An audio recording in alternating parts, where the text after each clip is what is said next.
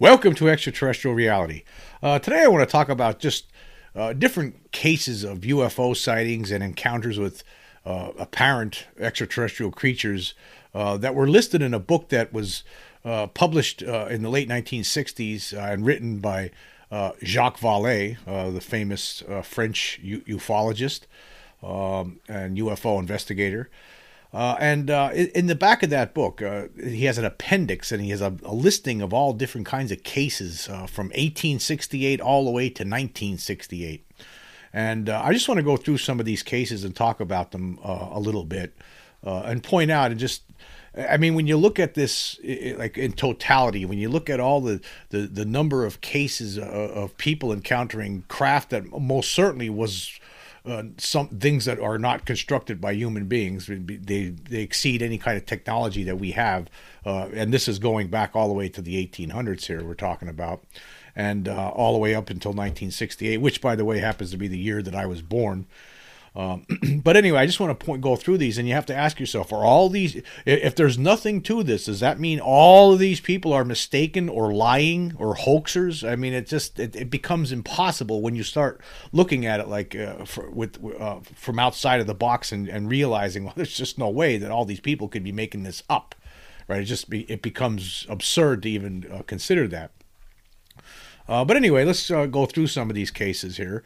I'm going to start right from the beginning here. On July 1868 in Chile, there was a strange aerial construction bearing lights and making engine noises that flew over this town. It was a town called Copiago in Chile. Local people also described it as a giant bird covered with large scales producing a metallic noise. Although not an actual landing, this is the first instance of close observation of an unknown object at low altitude in the 19th century.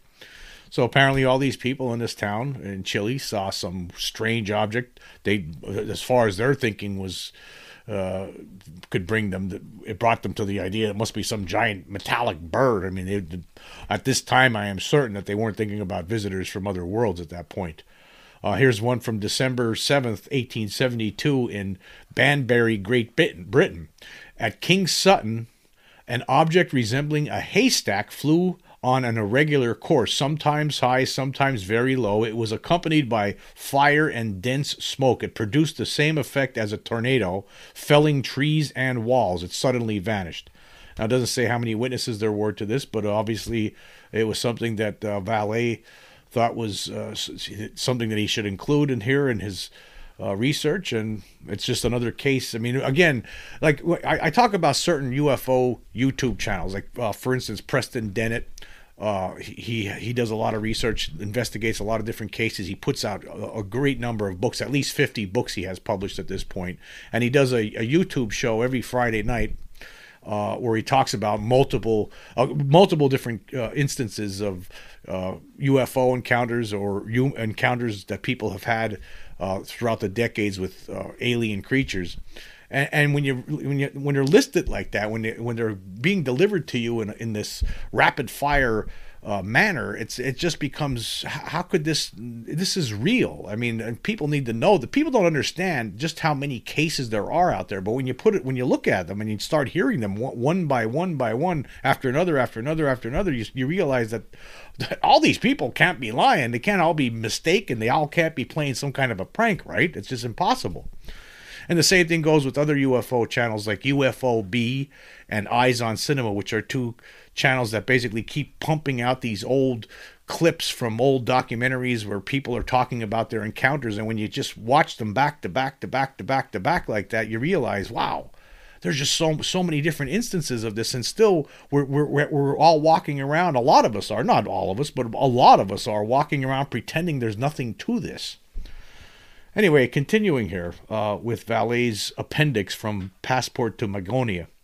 Here's one from 1877, in Aldershot, Great Britain. A strange being dressed in tight-fitting clothes and shining helmets soared over the heads of two sentries who fired without result. The apparition stunned them with something described as blue fire. Wow. Now, so what is that? Is that an early case of maybe some people getting getting stunned, getting frozen in place, paralyzed by extraterrestrial visitors? It could be. I don't know. Or are these guys making it up? You have to ask yourself this question with every single one. Are they lying? Okay, from May 15th, 1879, Persian Gulf, two very large wheels were seen spinning in the air and slowly coming to the surface of the sea. The estimated diameter, 40 meters. The distance between the objects was 150 meters. The speed was 80 kilometers per hour. Duration, 35 minutes. Witnesses aboard the witnesses were from aboard this ship called the Vulture.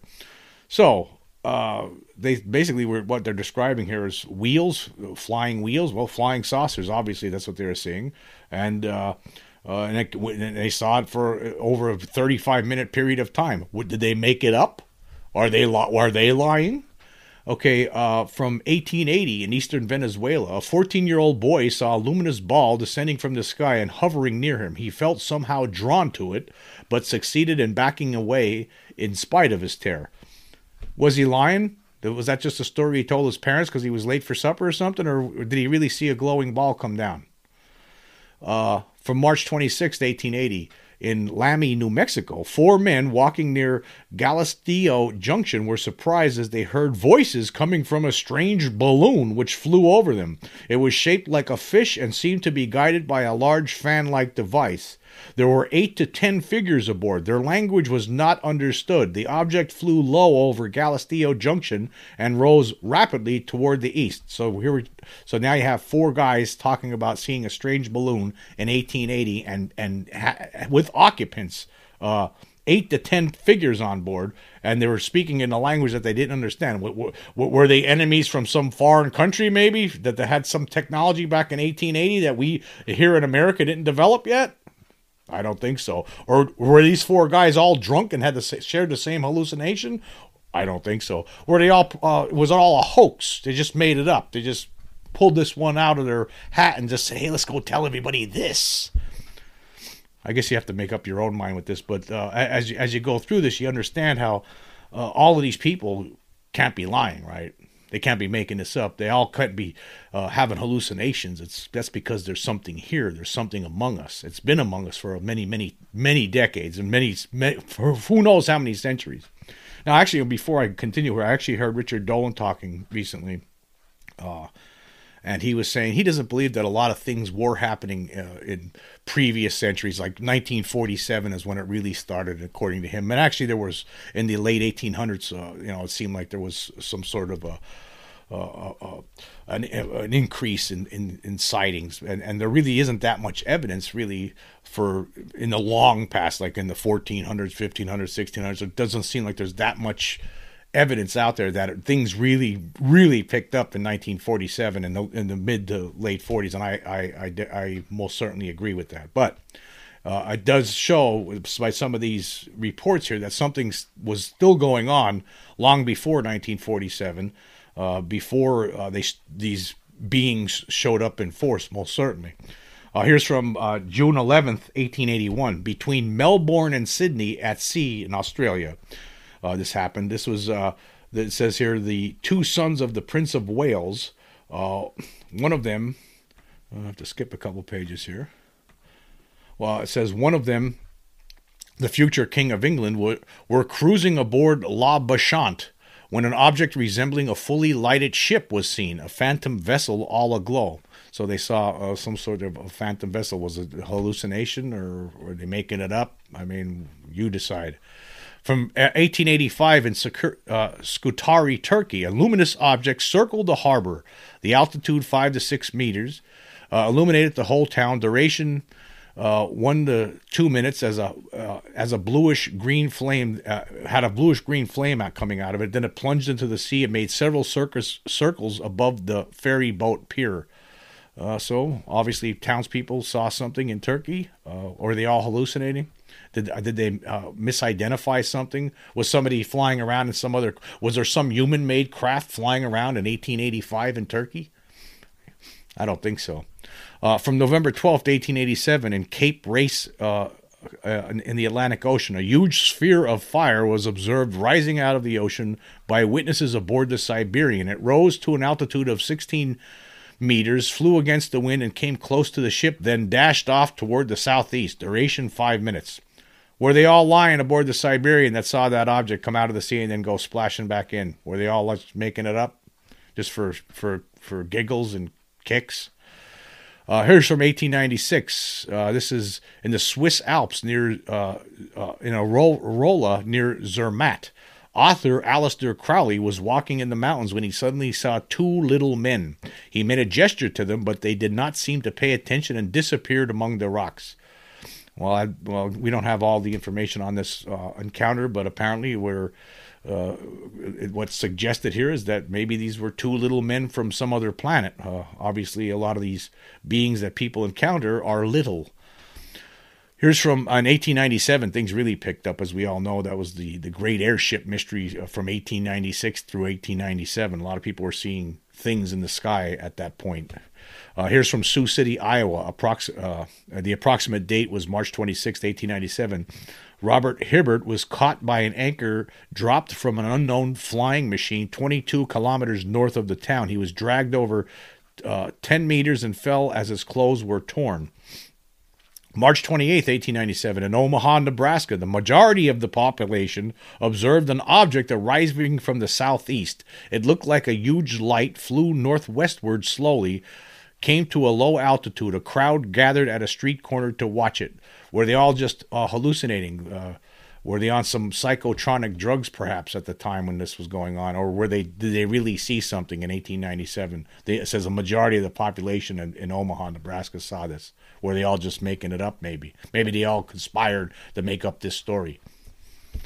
Here's from April 1st, 1897. In Everest, Kansas, the whole town saw an object fly under the cloud ceiling. It came down slowly, then flew away very fast to the southeast. When directly over the town, it swept the ground with its powerful light. It was seen to rise up at a fantastic speed until barely discernible, then to come down again and sweep low over the witnesses. At one point, it remained stationary for 5 minutes at the edge of a low cloud, which it illuminated. All could clearly see the silhouette of the craft.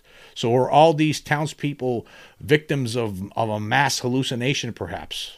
Is that what was happening, or did they really see something? You have to wonder. April 12th, 1897, in Millwood, Illinois, on the property of Z. Thacker, 19 kilometers north of Carlinville, an unknown object landed. Before the three witnesses could reach it, the craft, which was shaped like a cigar with a dome, rose slowly and left majestically toward the north. And the witnesses, they have the names of the three witnesses: Edward Teeples, William Street, and Franklin Metcalf. So this is from 1897, and that sounds like the same kind of objects that would get reported years later, shaped like a cigar, dome on top. Maybe they were all just making it up back then in 1897. They just, these three guys, you know what, let's just say we saw a cigar-shaped object with a dome on top. We'll tell everybody about it. We'll get our names in the paper. They just made it up for fun. I'm sure that's what the bunker will tell you.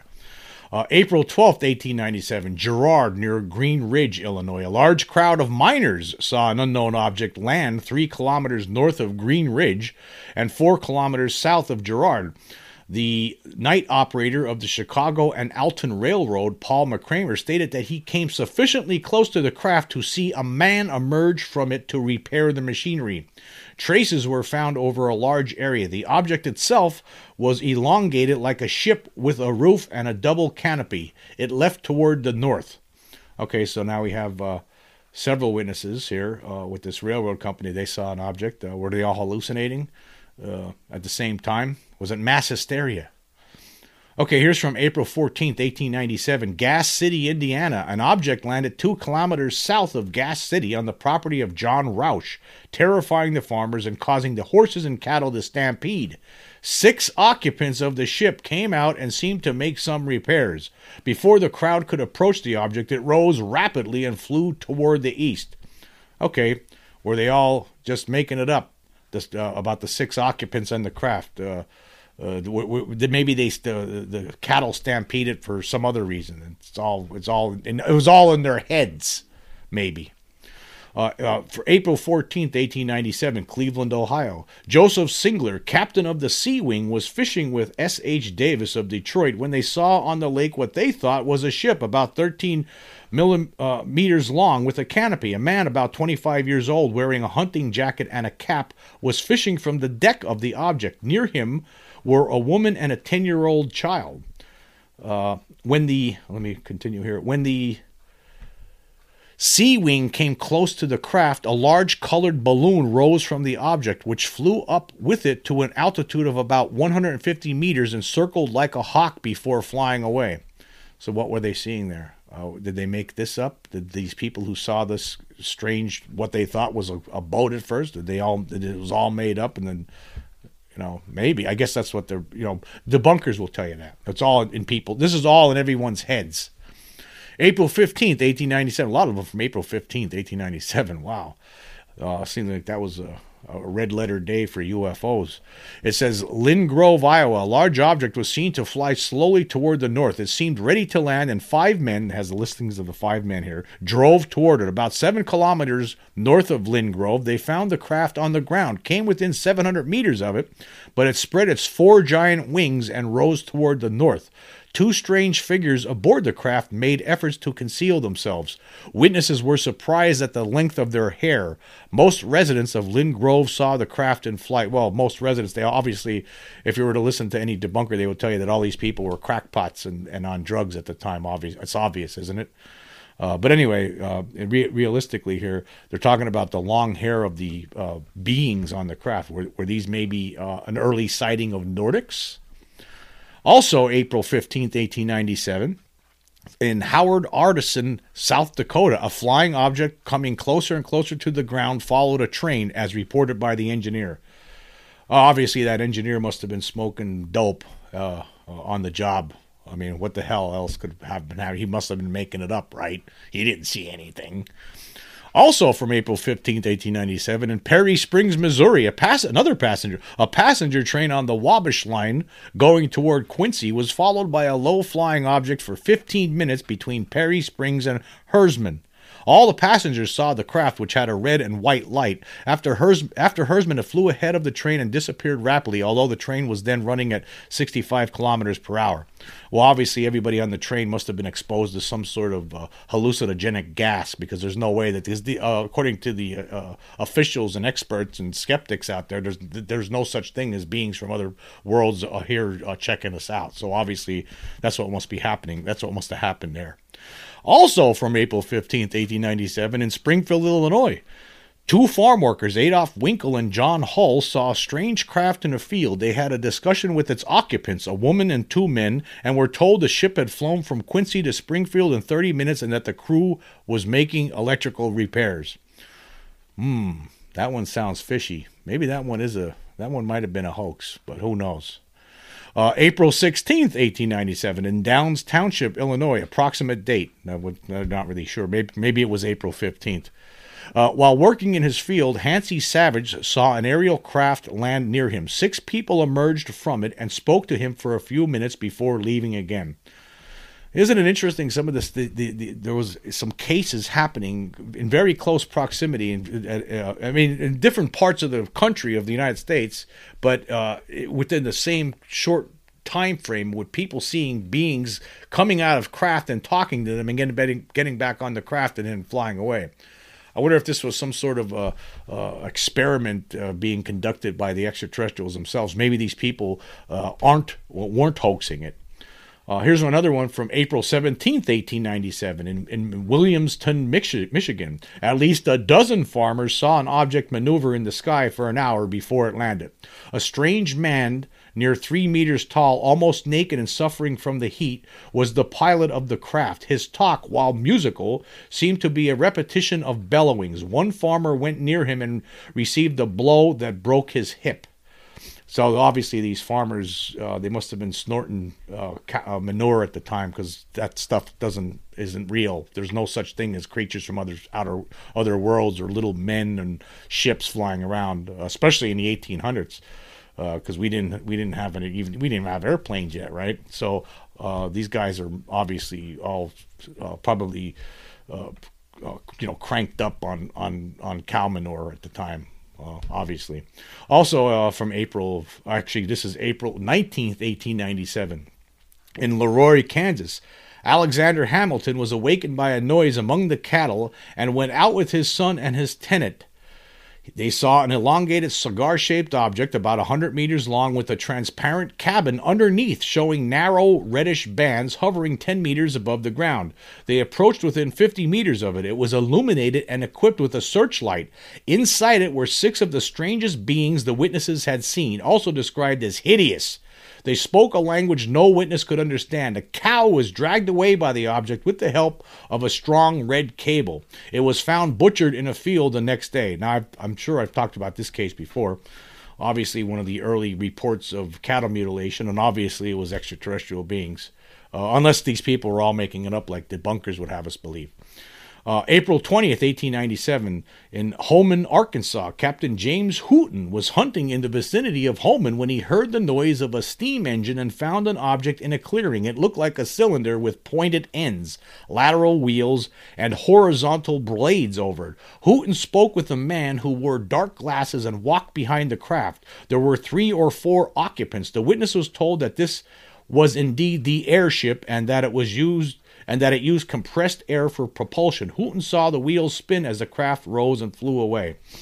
Now, either this person is making it up, maybe it's some sort of maybe there was somebody flying around in an airship that landed and he was really talking to him, or maybe it was the extraterrestrials pulling one of those tricks where they make you, give you a screen memory and they make you think you saw something else when it was really extraterrestrial.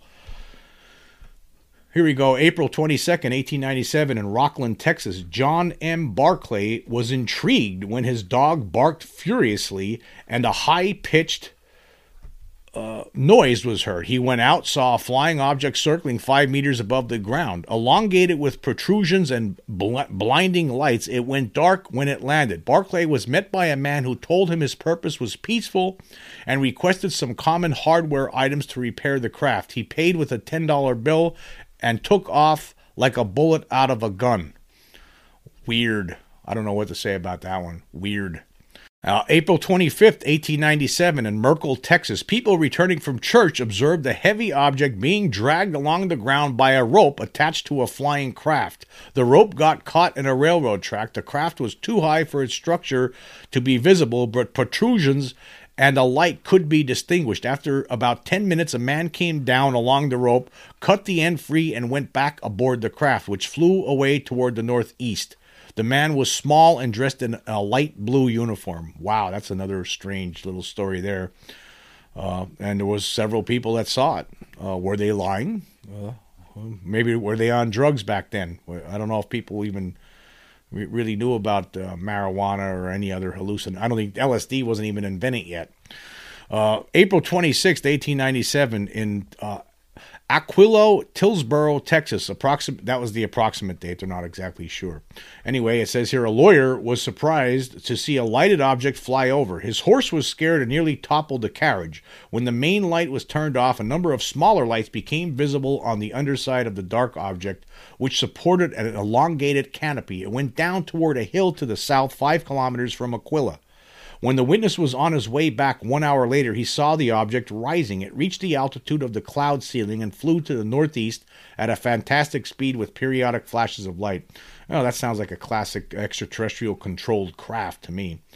And plus it was, lawyers telling this story. I don't see why a lawyer would be wanting to make up stuff like this. If you don't want your clientele to think you're a crackpot, right? Anyway, May 6th, 1897, in Hot Springs, Arkansas, 2 policemen, Sumter and McLenanor, were riding northwest of Hot Springs when they saw a bright light in the sky. About 7 kilometers farther, they saw the light coming down to the ground. 1 kilometer further, the horses refused to walk. 2 men were seen carrying lights. The lawmen took their rifles, called the strangers, and were told that they crossed the country with a flying craft. The silhouette of the machine, about 20 meters long, could be seen in the clearing. There was a woman with an umbrella nearby. It was raining, and the younger of the men was filling a large container with water. The elder man had a beard and suggested that the policemen fly with them to a place where it does not rain. The same witness went back to the same spot 40 minutes later and found nothing. Wow. Weird.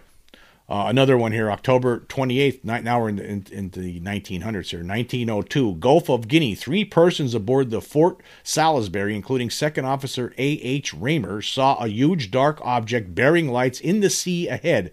It was observed sinking slowly, estimated length 200 meters. You know, of course, you hear a lot of stories like this. Even before the 1800s, there were some reports by people at sea seeing objects flying in and out of the water. Obviously, these beings are using that place as to hide. That's what it seems like to me, anyway. Here's from 1904, Rolling Prairie, Indiana. Tom Darby, with his brother and mother, saw 2 whitish-blue objects about 400 meters away from a point situated 3 kilometers north of Rolling Prairie. The objects hovered 2 or 3 meters above the ground, flew toward a barn, came closer to each other, and were hidden from view by a hill. Well, obviously, that sounds like your standard kind of UFO sighting back in the early 1900s. And of course, we really weren't flying anything around back then. You know, maybe some balloons. The Wright brothers were just getting started, right? I mean, there wasn't a lot of things in the air. So what were these people seeing? Then we obviously, nobody had any kind of things as described here to fly around in at that time. Then again, of course, maybe debunkers will say it was just their imaginations. They all had a group hallucination.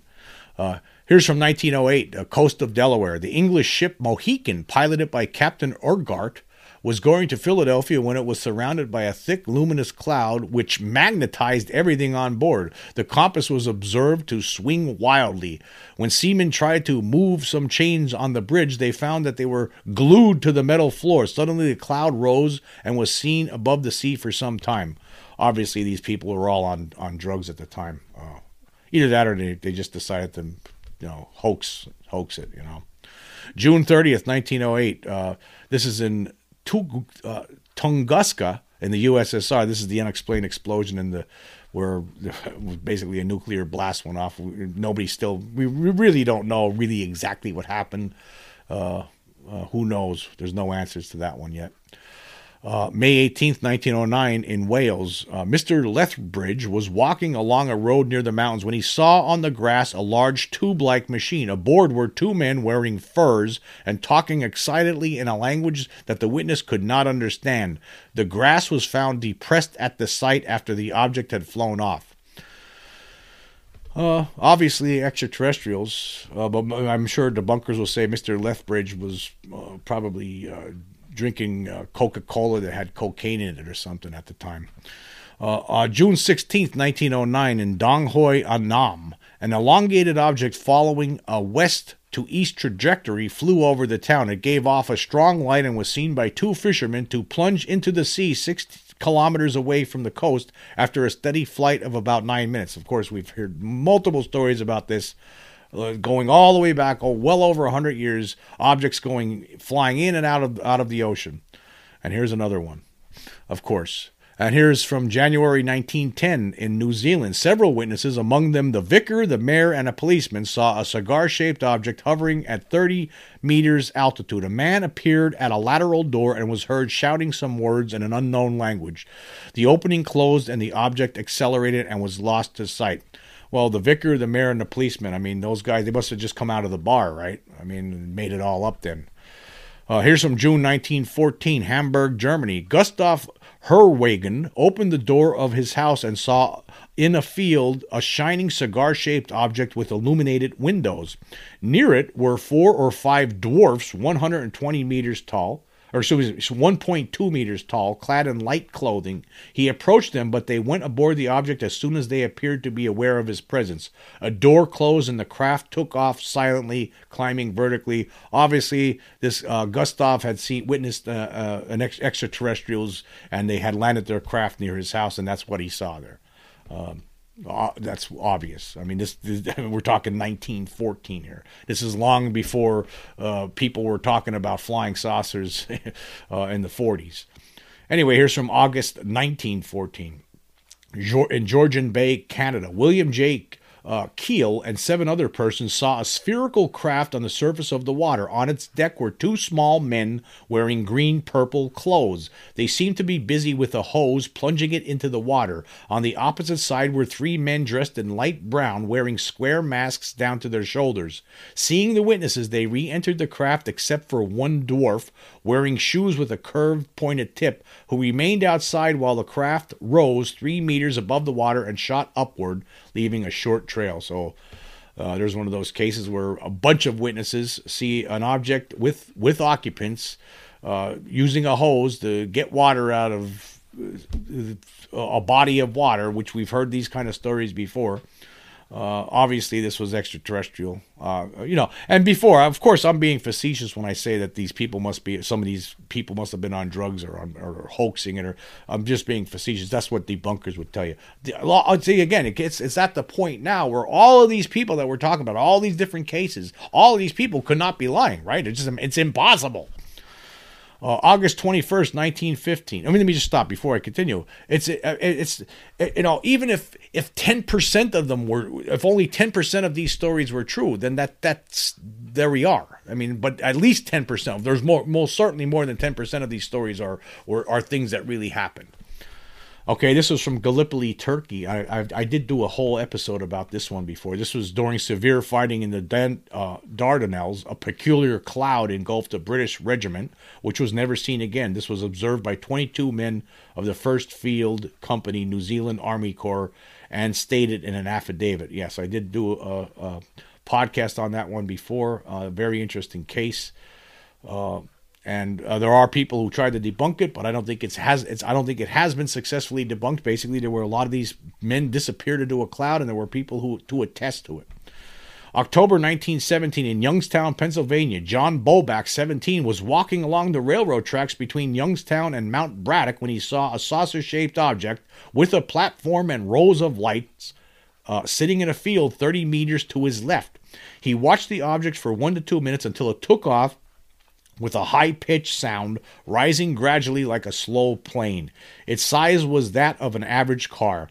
The top of the object was a dome with elongated windows through which figures could be seen. Extraterrestrial, that's what it was. 1921 in Marseille, France. Undocumented report of an abduction by 2 beings. That's all it says.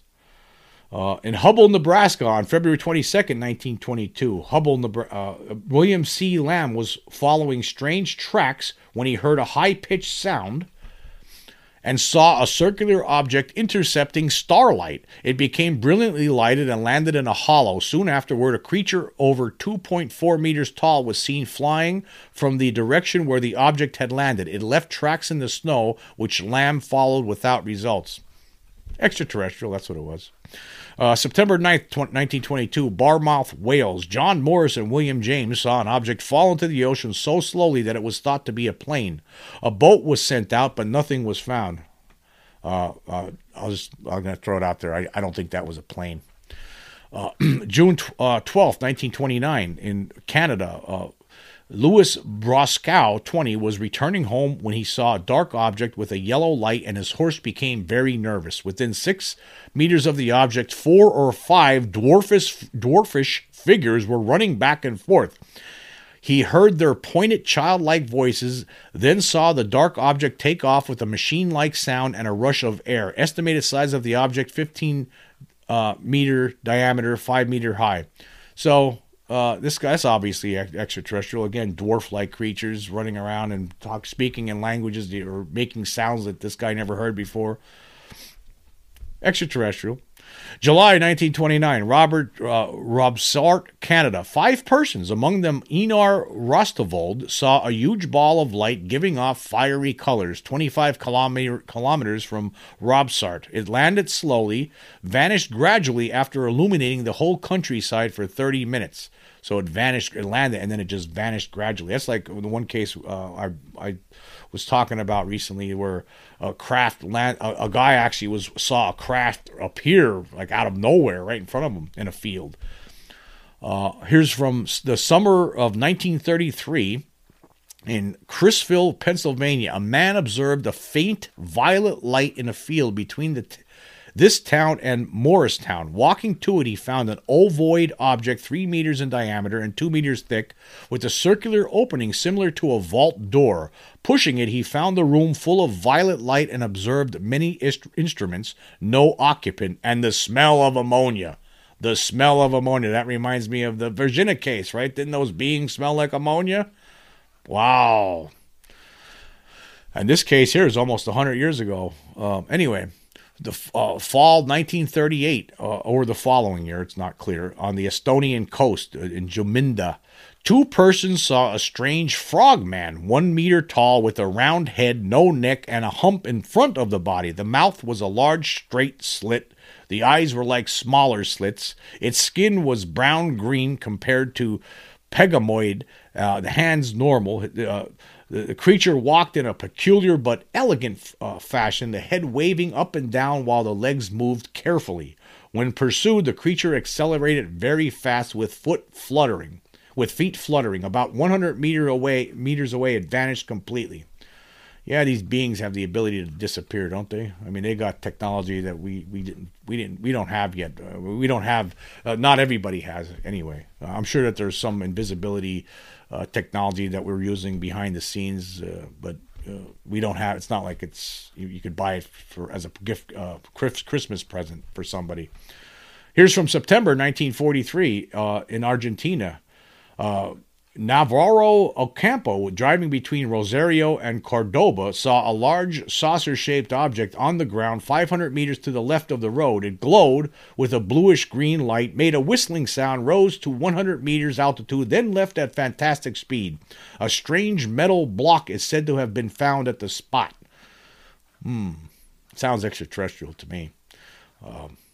Anyway, I'm sure, again, debunkers will tell you, well, you have no proof. Well, you have no proof. All these things, you have no proof. But this is the proof. The proof of all these people, all their experiences, it adds up. After a while, it becomes undeniable. But we do have evidence. There's landing trace cases. There's the cattle mutilations, right? There's the objects that were removed, the implants that have been removed and studied, and some scientists have declared that they're unearthly in nature. So we do have all kinds of evidence, and there's all the film and video. But anyway, continuing here.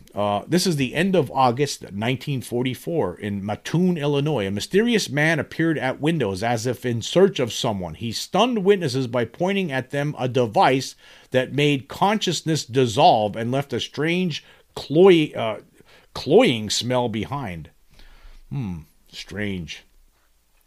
1945 in Germany, an American soldier saw a disc-shaped object come down rapidly, oscillate, and land. The site could not be found in the dark. The event took place 35 kilometers northeast of a town called Habesheim. In March of 1945, in Belfast, Maine, a man out hunting observed an elongated object flying very slowly, tilted toward the earth. It crashed into some trees at the end of a clearing. The enormous craft seemed undamaged as it rested briefly on the ground, then lifted again with a humming sound, started to spin, released a shower of fine silvery thread, and rose straight up, disappearing in seconds. Well, that's an interesting case there. We've heard cases before with this interesting, strange kind of thread that is left behind by some crafts sometimes in different cases. It's like spider web, and then it disappears after time. Obviously, this is extraterrestrial. That's obvious, right? March 1945, the Aleutian Islands, aboard the U.S. attack transport Delaroff, 14 sailors saw a dark sphere rise out of the ocean, follow a curved trajectory, and fly away after circling their ship. Extraterrestrial, no question about it. You have 14 witnesses. Nobody had that kind of technology. We still don't have that kind of technology. And they certainly didn't have it back in the late 40s. Okay, here, June 10th, 1947. Of course, this is when things really start picking up in the 40s, late 40s. In Douglas, Arizona, Coral Lorenzen, of course, who later went on to establish APRO with her husband, Jim, she saw a light rise from the ground in Mexican territory. It took a definite spherical shape and vanished in less than 10 seconds among the stars. So that's, I guess, one of the reasons that the Lorenzans were interested in UFOs. June 21st, 1947, Maury Island near Tacoma. Of course, this is a famous case. Harold Dahl and others allegedly saw 6 tire-shaped objects, 30 meters in diameter, metallic with dark openings over Puget Sound. One of the objects exploded, showering the witnesses with metal. It's officially regarded as a hoax. I don't think it's ever really clearly been established. Of course, I'm sure there's a sprinkling of some hoaxes in all these things I'm reading you. There's a sprinkling, I'm sure, of some hallucinations or misidentifications in there, right? But let me tell you, not all of them are. Okay, June 21st, of course, to Spokane, Washington. 8 disc-shaped objects the size of a house were seen flying at 1,000 kilometers per hour. A civilian woman stated that the objects fell with a dead leaf motion and landed before 10 witnesses on the shore of the St. Joe River in Idaho. Okay, this is, of course, right around the same time as the Kenneth Arnold sighting. Probably the same discs we're talking about here. Obviously, these things that this woman saw and these other witnesses saw, obviously they're extraterrestrial. That's what they are. I mean, why let's not play games or mince words here. It's extraterrestrial. We're all not stupid. Okay, June 27th, 1947, in Bisbee, Arizona, John A. Petschke, electrical worker, and another witness independently saw a disc-shaped object which seemed to land near Tin Town. There's a whole bunch of them here like this from 47. Grand Canyon near Williams Field, Arizona. A Navy lieutenant was flying at 900 meters toward the south when he saw 2 circular objects diving at unconceivable speed. They were gray, about 3 meters in diameter, and appeared to land 40 kilometers south of the Grand Canyon. Extraterrestrial, no question, as far as I'm concerned. I mean, you have somebody here, a Navy lieutenant, telling you this. Here's her July 8th, 1947. This is all around the Roswell period here. Muroc Airfield in California. An Air Force major observed a metallic object reflecting sunlight oscillate, go down to ground level, and rise again. Simultaneously, it was observed by a captain in Rogers Dry Lake. So there you go. You got 2 people, two military personnel saying they see a flying saucer. Obviously, and it's in 1947, the same week that their military was scrambling to cover up what was going on in Roswell. People other military personnel are witnessing UFOs out in California, among all other places too. We don't even have all the sightings and cases are not listed in this index that's provided by Valet, but there's a good chunk of them here. He has a lot. It was some good work that he did here. Anyway, July 23rd, 1947, near Pitanga, Brazil, a group of survey workers ran away as they heard a hissing noise and saw a disc land 50 meters away. Jose C. Higgins saw 2 figures through a window. Later, 3 beings in shiny clothes and translucent suits with oversized bald heads, huge round eyes, no eyelashes or eyebrows, and a metal box on their back emerged from the craft. They were over 2 meters tall. They drew the solar system and pointed to Uranus as if to suggest that was their point of origin. Well, this sounds like your classic extraterrestrial gray kind of description there. August 13th, 1947, Twin Falls, Smoke River Canyon in Idaho. 2 boys and their father saw a sky blue object 100 meters away and 25 meters above the ground. Treetops under it were spinning wildly, although the object itself did not spin. It made a swishing sound. The shape, it looked like an inverted plate, 7 meters in diameter and 3.5 meters thick. There was a red flame on this side of on the top side of the on the top of it here, looks like. And here's one from August 14th, 1947, in Rovio, Italy. R.L. Johatmis saw a disc on the ground and 2 dwarfs less than 1 meter tall wearing dark blue coveralls with red collars and belts. They had oversized heads, greenish faces, huge salient dark eyes without eyelashes or eyebrows, but surrounded by a ring-like muscle. They wore something similar to crash helmets. The center of their belts projected a vapor, and the witness suffocated, feeling a strong electrical discharge. The creatures had greenish hands with 8 talon-like fingers. Well, most certainly extraterrestrials. Actually, literally, little green men. Here's from another case from 1948 in Canada. Mr. Galbraith twice saw an object land. The first time it was a disc-shaped craft with a humanoid figure. The second time, cigar-shaped with 3 figures. Sounds like extraterrestrial to me. July 29th, 1948, Indianapolis. An object swept over a road at 10-meter altitude. That's all it has there. That one's not even worth it. Hamel, Minnesota. 2 boys were playing outside. This is on August 11th, 1948. 2 boys were playing outside when a round, dull, gray object, 70 centimeters in diameter, 30 centimeters thick, landed near them like a balloon with a metallic noise. It spun, went up, hovered, maneuvered to avoid telephone lines and trees, and flew away to the northeast. An FBI man from St. Paul found an area 70 centimeters in diameter where the ground showed signs of extreme pressure. So, obviously it sounds like extraterrestrial to me. I don't think the Russians were sending over any sort of secret probes over here at that time in 1947. Here's from August 29th, 1948 in Maplewood, Ohio. A farmer observed a silvery sphere of large dimension rise from a wooded area and hover above his farm, dropping a silvery substance that disintegrated before touching the ground. Just as I was talking about before, that silvery substance, we don't know what it is. February 1949 in Peru.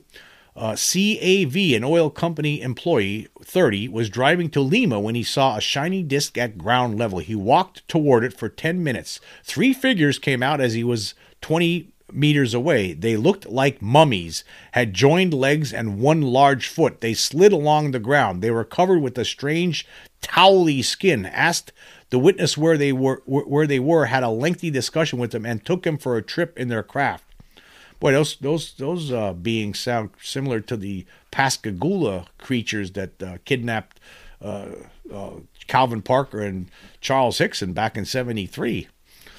Here's one from France on February 17th, 1949, exact location unknown. Alan Berard saw a large bright object land near his farm with a green lightning flash. It became dark as he approached the craft.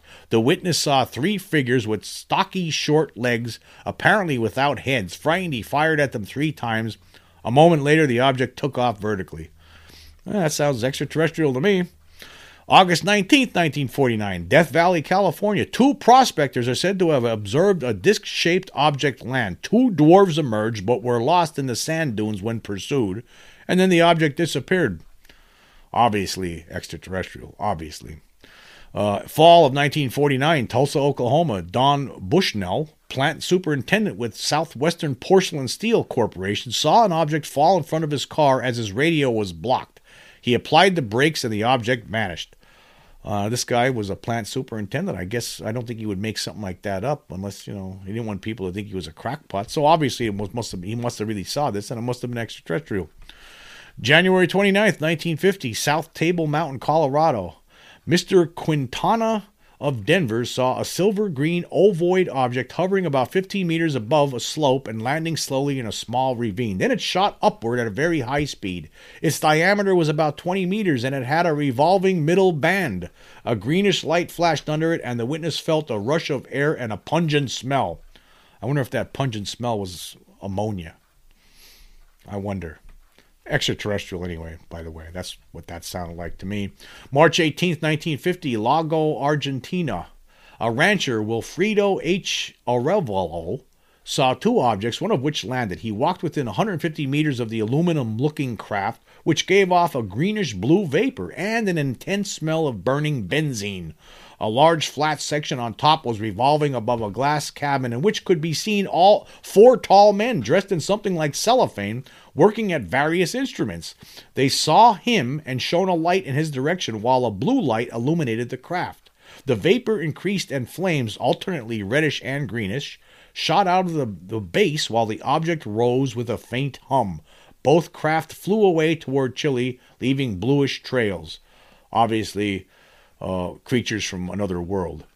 April 1950, in Alaska, Juneau. Mikhail Conrad made a movie of 8 discs he saw landing and taking off 60 kilometers north of Juneau. Where's that film at? I want to see it. I don't think I've ever seen that one. April 8th, 1950, Kokomo, Indiana, a metal worker was awakened by his dog and observed an object 16 meters away at low altitude. It was a gray metal disc 5 meters in diameter, shaped like a top with a kind of turret. It was oscillating, spinning slowly, and had 3 portholes shining with a blue-white light. It hovered for about 2 minutes, left toward the north very fast. Sounds extraterrestrial to me, that one does. April 8th, 1950, River Road near Amarillo, Texas. David, 12, and Charles, 9, Lightfoot. I did talk about this case before, I believe, in a podcast. The Lightfoot brothers saw a disc land behind a hill and touched it. It was the size of a car tire, about 30 centimeters high, with a rounded top that rotated and a pivot between the base and the top. It took off very fast. The faces and the arms of the boys later became ready. I think that was extraterrestrial. I know there's other people out there with other ideas, but I think that one was extraterrestrial. Here's one from April 20th, 1950, Lufkin, Texas. Jack Robertson was driving about 13 kilometers west of town when he saw a round object about 13 meters in diameter, hovering about 7 meters above him with a dull red glow. It took off with a swooshing roar as sparks flew from a slot under it. Minutes later, the witness felt a burning sensation on his face. Obviously, yes, that's what happens sometimes when you come in close proximity to extraterrestrial craft. April 24th, 1950.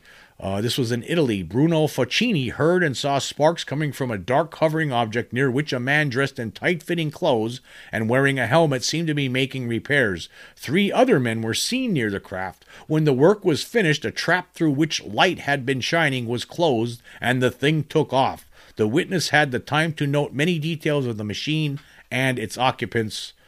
Yes, Bruno Foccini, I believe, encountered extraterrestrials. May 7th, 1950, in Ely, Nevada, a couple and their grandson were returning from a picnic when, about 14 kilometers south of Ely, they saw a silvery white object at treetop level. It hovered for 10 minutes, then oscillated as if attempting to rise, and suddenly flew out of sight at high speed. Most certainly extraterrestrial, that's what it sounds like to me. And you see, as they're piling up now, you keep going through them. And this is like this is what Preston Dennett does, like on a weekly basis. He presents all these cases, and you realize, my God, look at all these cases. And he's someone who also points out a lot the fact that how many people do not even ever report any of this stuff. So how many unreported cases of extraterrestrial and UFO encounters are there out there floating around that we'll never know about? I'm sure many, many more than we have, more than has been reported. This is common, folks. This is all the time. It's every day.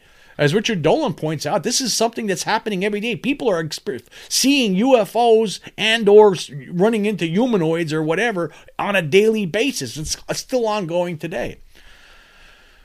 Anyway, continuing here, July 2nd, 1950, Steep Rock Lake in Canada. In a story strangely similar to that of Mr. Keel, a man and his wife saw a double saucer with portholes and a rotating antenna come to rest on the surface of the lake. 10 figures, 1.2 meters tall, dressed in shiny clothing, emerged and walked on deck like robots, changing directions without turning their bodies. Their faces could not be seen. One of them wore a red cap, had darker arms and legs, and seemed to be their chief. They immersed a hose in the lake, then took off. Fishermen later reported a green moss forming on the lake. Of course, here we go again, another similar instance where these things are throwing some sort of hose in the lake. Obviously, what this couple saw, obviously, was extraterrestrial. They weren't lying. Okay, July 20th, 1950, Porto Novo, Brazil. Mr. Campello and several others in a car saw 2 huge silvery objects by the side of the road, one on a hilltop, the other on flat ground about 50 meters away from each other. They came within 600 meters of the object, which went away at an incredible speed, causing a rush of air that rocked the car. Extraterrestrial, that's what that was, in case you were wondering. June 19th, 1951, Sonderborg, Denmark. Joseph Matuszewski, a mechanic, heard a whistling sound and saw an object land in a meadow. Approaching within 50 meters, he found himself paralyzed and observed that birds had stopped singing and cows seemed to be similarly unable to move. From the object emerged 4 handsome men who had brown skin and wore black shiny suits and translucent helmets. 8 objects also emerged from the craft and hovered above it. Other men inside the craft and on its deck appeared to be making repairs. Then the objects flew to about 100 meters altitude and climbed rapidly out of sight. Only then did the paralysis subside. We've heard many stories about like this where people get paralyzed when they come close to alien beings. Obviously, this is an extraterrestrial encounter, no question about it. And I know there'll be some people out there, debunkers, who will say, well, there's absolutely no proof to the proof. Again, all of this to combine, this is the proof. This is the evidence. September 1951, Central Australia, a group of Aborigines observed a shiny circular object land near a similar craft about 12 meters in diameter. Several minutes later, a dwarf dressed in a shiny suit and having a round shiny head came out of one craft and entered the other. Both took off with a buzzing sound. Yeah, I noticed these buzzing sounds are listed a lot. It always reminds me of the buzzing sound I heard back in 1977 when there was an alien creature in my bedroom when I was a kid.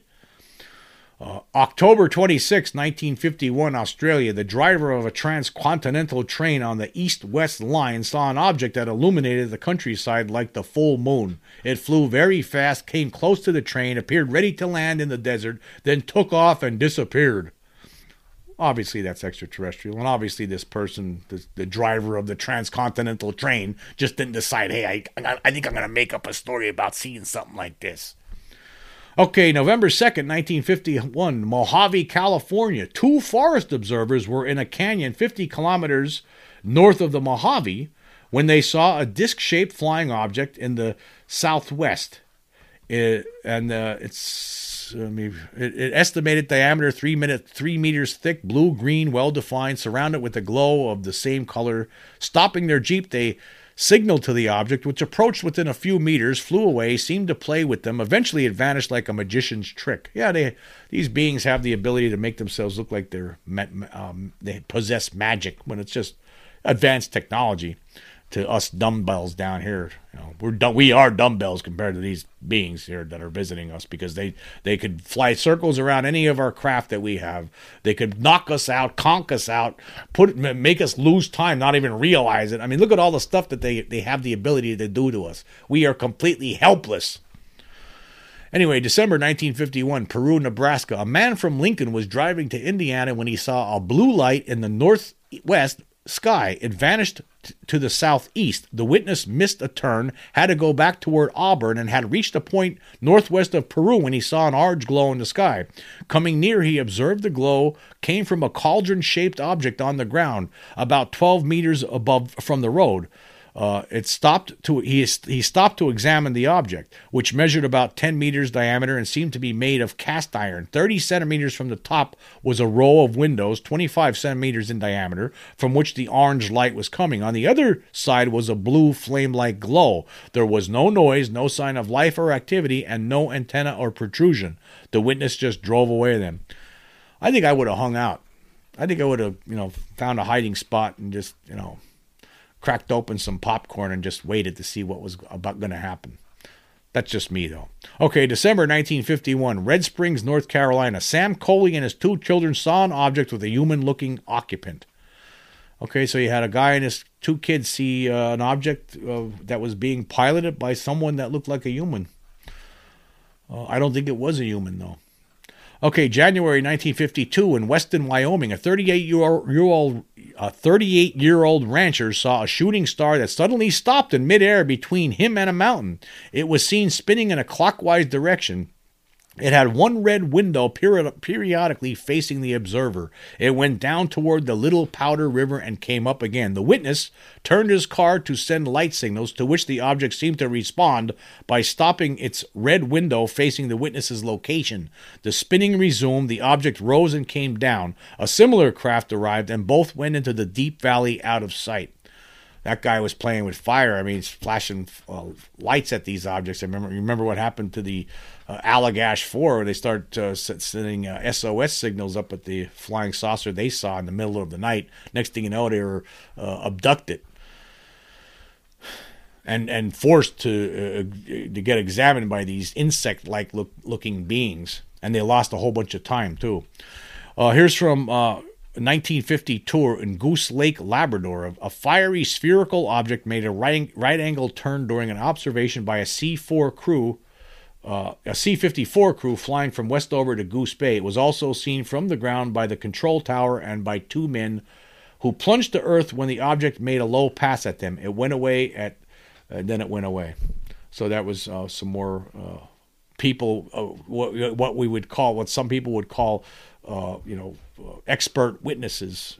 Moving on. Summer of 1952 in Brazil, a woman was awakened by a thunderclap and a strong bluish light. As she got out, she saw a large number of hovering disc-shaped machines resembling inverted soup plates 200 meters away at an altitude of about 1 meter. She observed them for 30 minutes, saw two figures standing on one of the craft and looking at the sky. They went back inside, and shortly thereafter the fleet took off, one object at a time. Extraterrestrial. That's what it sounds like to me. Many cases like that. Summer of 1952, Martin County, Texas. Mrs. Rogers saw an object descend slowly and pass across a pasture at 7 meters altitude. She stopped her car and observed it was wobbling in midair, was shaped like a turtle, and showed 3 oar-like protrusions that moved slowly. The estimated dimensions was 5 by 4 meters, 1 meter thick. It was greenish-gray in color, emitted a blue flame, but showed no other light. Obviously, this thing was extraterrestrial. This woman experienced close-up. She had a close encounter with an extraterrestrial craft, obviously. And from June 15th, 1952, in Mageville, France, men at work in the forest saw large circular objects similar to parachutes coming down. There was a half a dozen witnesses to this. They weren't parachutes. They were obviously extraterrestrial because the early 50s in France was things really start picking up there, especially by 1954. Here's one from Hasselberg, Germany. Oscar Linke, former Wehrmacht major, and his daughter Gabriel, 11, had to leave their motorcycle when they had a flat tire. Inside the woods, the girl noticed 2 men in silvery suits examining the ground in a clearing near a pink disc-shaped object, 8 millimeter in diameter, showing a double row of openings round a rim and a black turret on top. When one of the men had a flashing box, both men went inside it and the disc vibrated, rose along the turret-like cylinder, then spun faster and rose out of sight. Speaking of these black boxes, it seems like some of these extraterrestrials, we hear this every now and then. There's like a black box. One of them's holding a black box. There was discussion that one of the things discovered in the Roswell wreckage was a black box, and nobody knows whatever happened to that or what the government learned about it. Here's one from July 20th, 1952 in Morocco. R. Pettigen saw a luminous disc object 20 meters in diameter on the ground. It gave off bluish flashes as it took off, leaving a smell of burning sulfur. From Vico, Italy in July of 1952, a man who was fishing in the Serchio River saw a disc hovering for 10 minutes. From it hung a hose that plunged into the water. The object was 20 meters in diameter and 5 propellers in the rear and a dome with something like blades on top. An orange glow could be seen through the slits along the deck. A man wearing a diving helmet looked at the witness through a window, and he received a kind of electric shock as a gray ray hit him. He looked up with difficulty, in time to see the object fly away toward the east. 6 days later, a stranger with a foreign accent contacted the witness and intimidated him. Obviously an early Men in Black case, but again, a hose coming down. What are they doing with the water? Are they taking on water because they need water to survive, or are they doing testing on the water? What are they doing over these bodies of water with hoses? Inquiring minds want to know. Here's from July 29th, 1952 in Oklahoma. Sidney Eubank went to the Emid police station and told Sergeant Vern Bellnell that an enormous disc had buzzed his car as he drove between Bison and Waconis on Highway 81. The rush of air inside the car left the road while the object flew very, very fast. The rush of air made the car leave the road while the object flew west very fast. August 19th, 1952, West Palm Beach, Florida. Rosie Desvergers saw a large, round, dark object above him in a clearing. It had a turret on top. Red balls of light were emitted by the object and burned him. He also observed a hideous creature aboard the craft. Grass roots were scorched at the site. August 24th, 1952, in Frontenac, Kansas, a man driving through a wood encountered a strange object and stopped to observe it. It looked like two turtle shells glued together about 25 meters long, with a humanoid creature in what appeared to be a control cabin in front. Windows lighted by an intense blue light and a throbbing sound were also reported. The object was oscillating and suddenly flew straight up with a strong humming noise. The middle section supported what looked like propellers. The object hovered 3 meters above the ground. I mean, look, we're going case after case after case. Some of them have a lot of similarities. Some of them have a little, their own little aspects that make them a little bit more special than.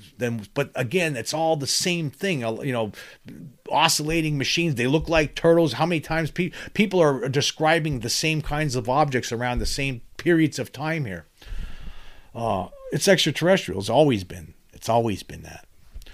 August 27th, 1952, Lamberton, North Carolina, a saucer-shaped craft landed on the witness's property after hitting a chimney. A little man about 70 centimeters tall emerged and was asked whether he was hurt, but he did not answer. The craft took off with a whistling sound. Wow. I mean, you can't make some of this stuff up, actually. It's just, I mean, who would do it? I mean, if you're going to make something up, you're not going to make this up. You're not going to say, oh, yeah, something crashed in the chimney. I saw this little guy come out of it. I asked him if he was okay. He didn't answer me, and he went away. He went in the craft and it took off. Here's a case from August 31st, 1952 in Pennsylvania. Herbert Long saw an object land 15 meters away from the road. He made a drawing of it. Well, that's not too exciting.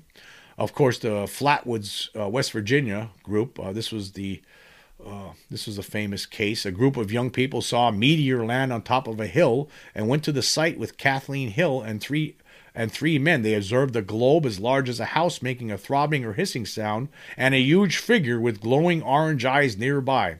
About 4 meters tall, the figure had a red face and floated toward the witnesses, who fled in terror. A lingering smell and skid marks were found.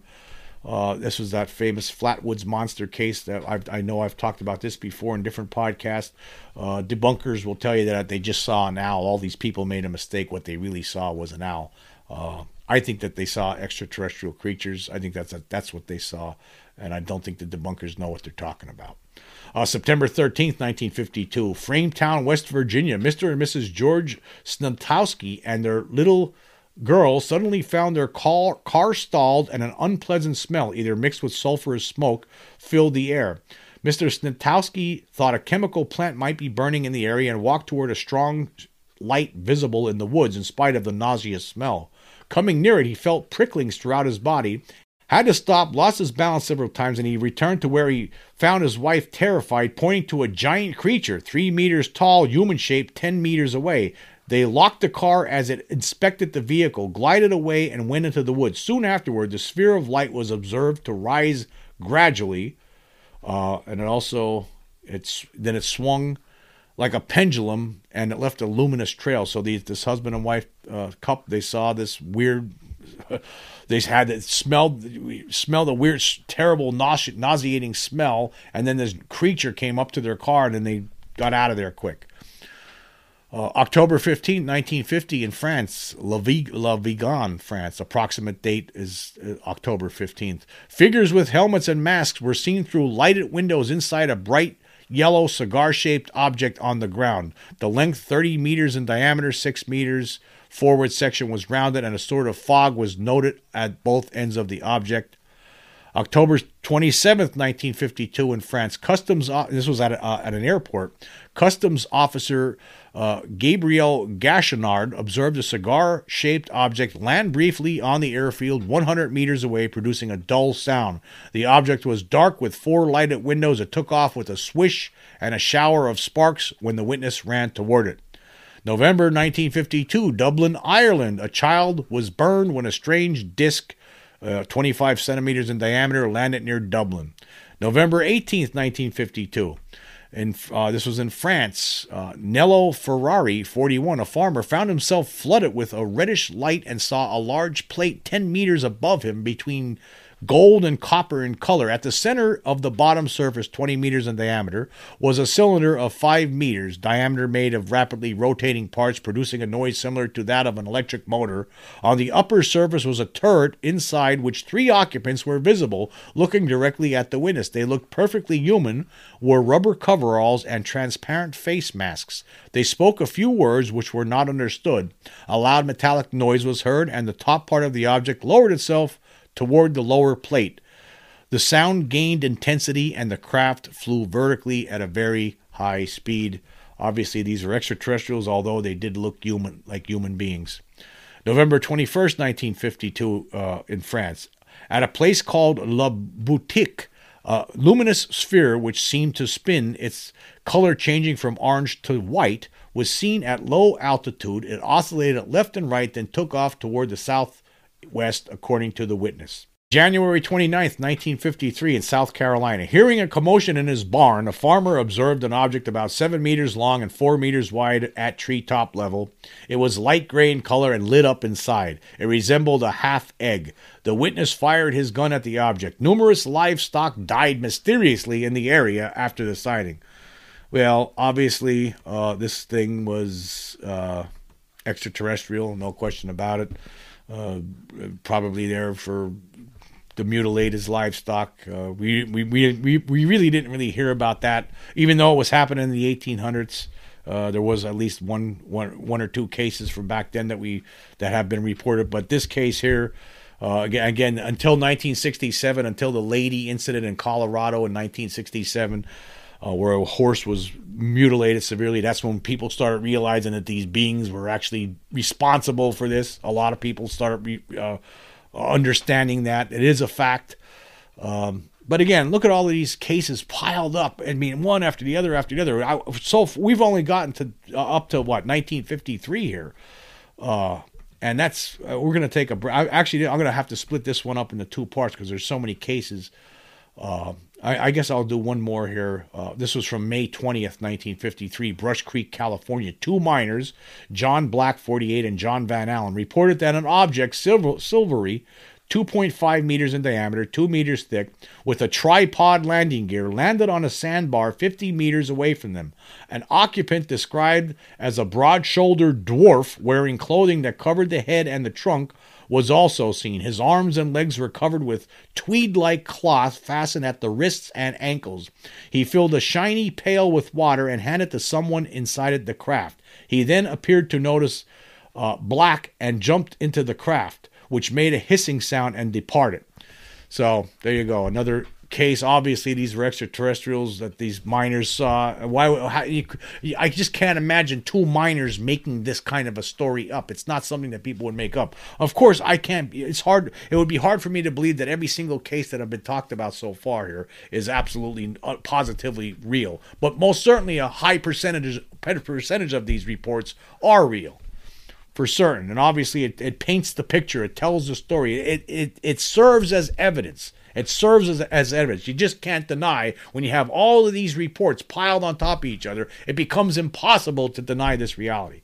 And yet we still have this cover-up ongoing in Washington. It just drives you crazy. Anyway, I'm going to break this up into 2 parts because there's just so many different cases, and I'll probably do another episode talking about these cases next week at some point. But I just wanted to do this to give you an example of just how ridiculous it is to imagine that all these people could possibly be lying or making it up or hallucinating. All these cases that, no, it's not. That's impossible. And I know it's impossible because I had my own personal cases, and I know that there's something going on based on my own personal experiences. But I want to say thank you all for joining me. Until next time.